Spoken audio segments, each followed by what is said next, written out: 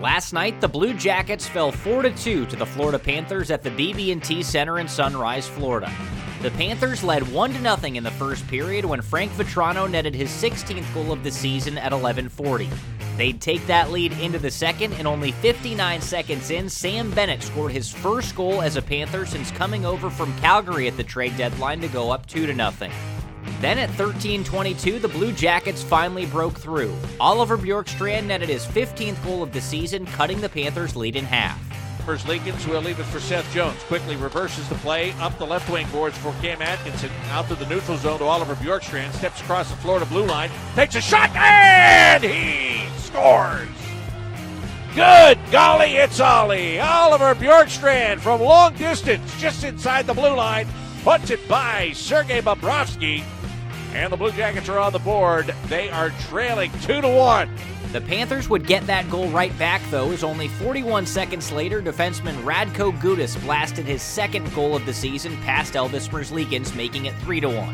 8 minutes and 1 second into the third period, the Blue Jackets again cut the Florida lead to 1 when Zach Dalpe scored for the second time this year.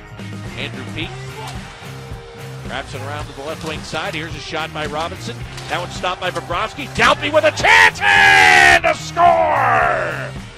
Zach Dalpe able to battle in front of the net and put it in for his second goal of the year.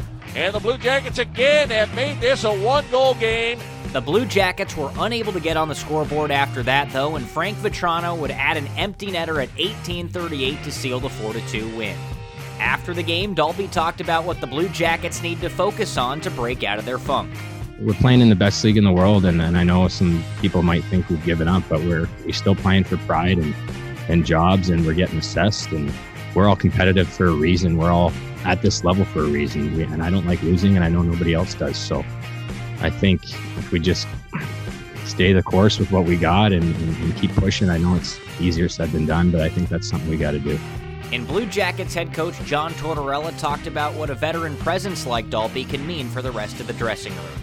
You know, we've got a number of players that are playing with us that it felt, tonight's game felt a little bit like last year when we had a number of guys out and, they played hard and rallied a little bit. Dalpe was a big part of that. I think it's deserved that he gets rewarded with a goal because I thought he did some good things tonight. Yeah, so just one trying to bang away and get ready to play our next game. The Blue Jackets' next game will come quick as they'll take on the Panthers again tonight at the BB&T Center. The Honda Marysville pregame show will start at 6:30, and the puck will drop at 7 on the Eldorado Gaming Scioto Downs Blue Jackets radio network. With CBJ Rewind, I'm Dylan Tyre.